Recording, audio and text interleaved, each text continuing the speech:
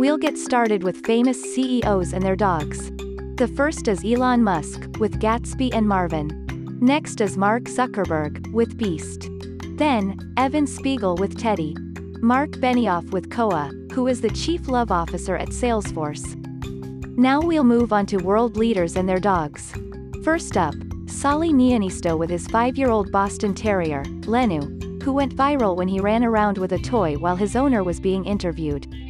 Next up, Ireland with Michael D. Higgins with his Bernese Mountain Dog, Broad.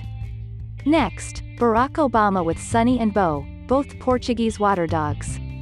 Next, probably the most famous, Queen Elizabeth II and her royal corgis. Another surprising dog lover is Vladimir Putin with Pasha, Vernie, Yumi and Buffy. Canada's Justin Trudeau and Kenzie. A record-breaking dog, being the first adopted dog in the White House, Joe Biden and Major, his German Shepherd.